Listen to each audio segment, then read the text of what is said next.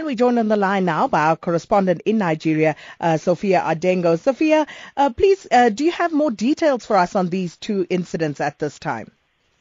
Well, what we do know now is that, the Kano blasts were as a result of two female suicide bombers who entered a market that is called the Farm Center. This is typically an area in Kano that is quite busy. It's dedicated to selling mobile phones, to selling, foodstuffs, a rather large market. And it's suspected that the attackers went into the market and strategically looked for clusters of people. It's also interesting to note that the Inspector General of Police has identified these suspects as, of course, suicide bombers, and has reached out to the public and said that, the National Emergency Management Authority is trying to attend to the, to the victims of this blast. This is the second blast that has happened in northeastern Nigeria. The first one, less than 24 hours before, was in Yola, which is in Adamawa State. So these are the three states, Kano, Adamawa, and Yobe, that have seen the brunt of major attacks, especially on soft targets like this. And then I see Facebook, they have activated their safety check feature for the first time in Nigeria after the Yola attack. Yes, it's important to note that security forces are not shying away from incorporating the use of any tactics, for that matter, to be able to, help in the situation of calming down insurgencies. President Muhammad Buhari, when he came into office, had said that there would be a concerted effort on a daily basis to be able to, information source. So the intelligence angle cannot be ignored in this specific fight, because, the female suicide bombers who were a part of this attack came from the community. They were recruited and radicalized and asked to perform such an act. It seems to be the only way in helping to at least, sensitize the community on what's wrong and what's right. And, Sophia, we understand no one has claimed responsibility for the incident, but obviously Boko Haram, because they previously had targeted the city, all eyes seems to be, looking at them. Are there any details in that regard of late?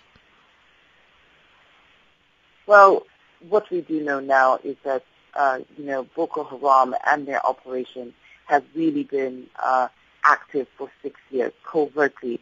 And police say that, they have done everything in terms of trying to locate these pockets of disturbance and really trying to make sure that attacks like Kano do not perpetuate.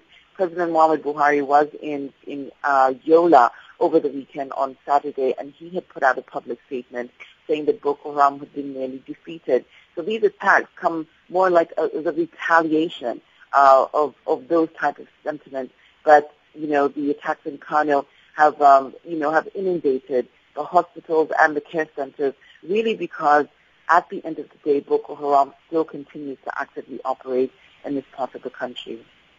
And how is the Nigerian government responding to these terrorist attacks? Because there was the reports about Sambo Dasuki, was accused of awarding phantom contracts that were the contracts that were meant to procure equipment and resources to fight Boko Haram, who is now facing criminal charges. So how is the government responding to the situation right now?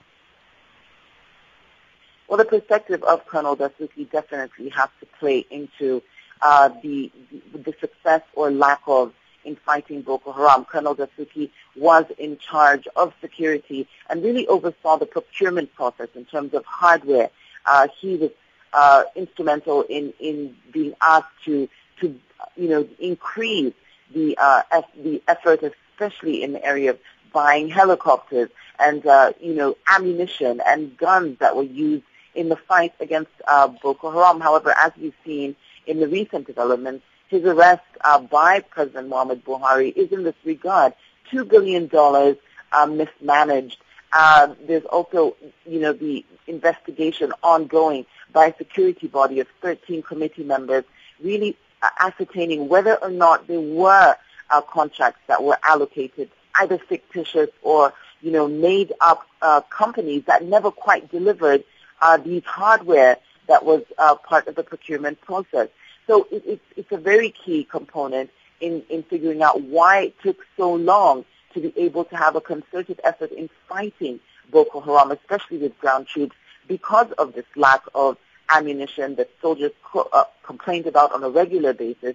It seems to be, the crux of the issue is in not having access to hardware to be able to confront the Boko Haram attackers once they did take territory in northeastern Nigeria. But the Nigerian government has also reiterated that, on top of, phasing out persons like Colonel Dasuki and placing other members of the political body, as he has done last week, and also rearranging the military headquarters, moving them all the way from Abuja to northern part of Nigeria, and restructuring internally the army.